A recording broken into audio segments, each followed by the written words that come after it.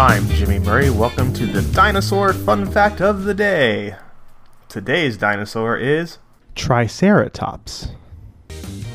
The name Triceratops comes from the Greek language, with tri meaning three and keratops, pronounced with a K, meaning horned face. Triceratops lived in the late Cretaceous period around 65 million years ago.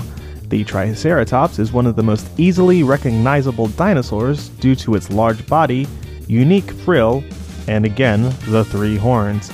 It needed its three horns to try and protect itself from Tyrannosaurus rex from the last episode, which lived during the same time period.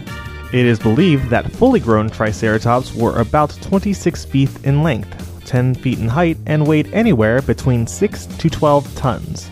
The skull of a Triceratops alone could grow over 7 feet in length. The Triceratops was a plant-eating herbivore. I'm Jimmy Murray. Thanks for listening to The Dinosaur Show on the Kid-Friendly Podcast Network. Music by Kevin MacLeod. Executive producer Chris Kremitzos.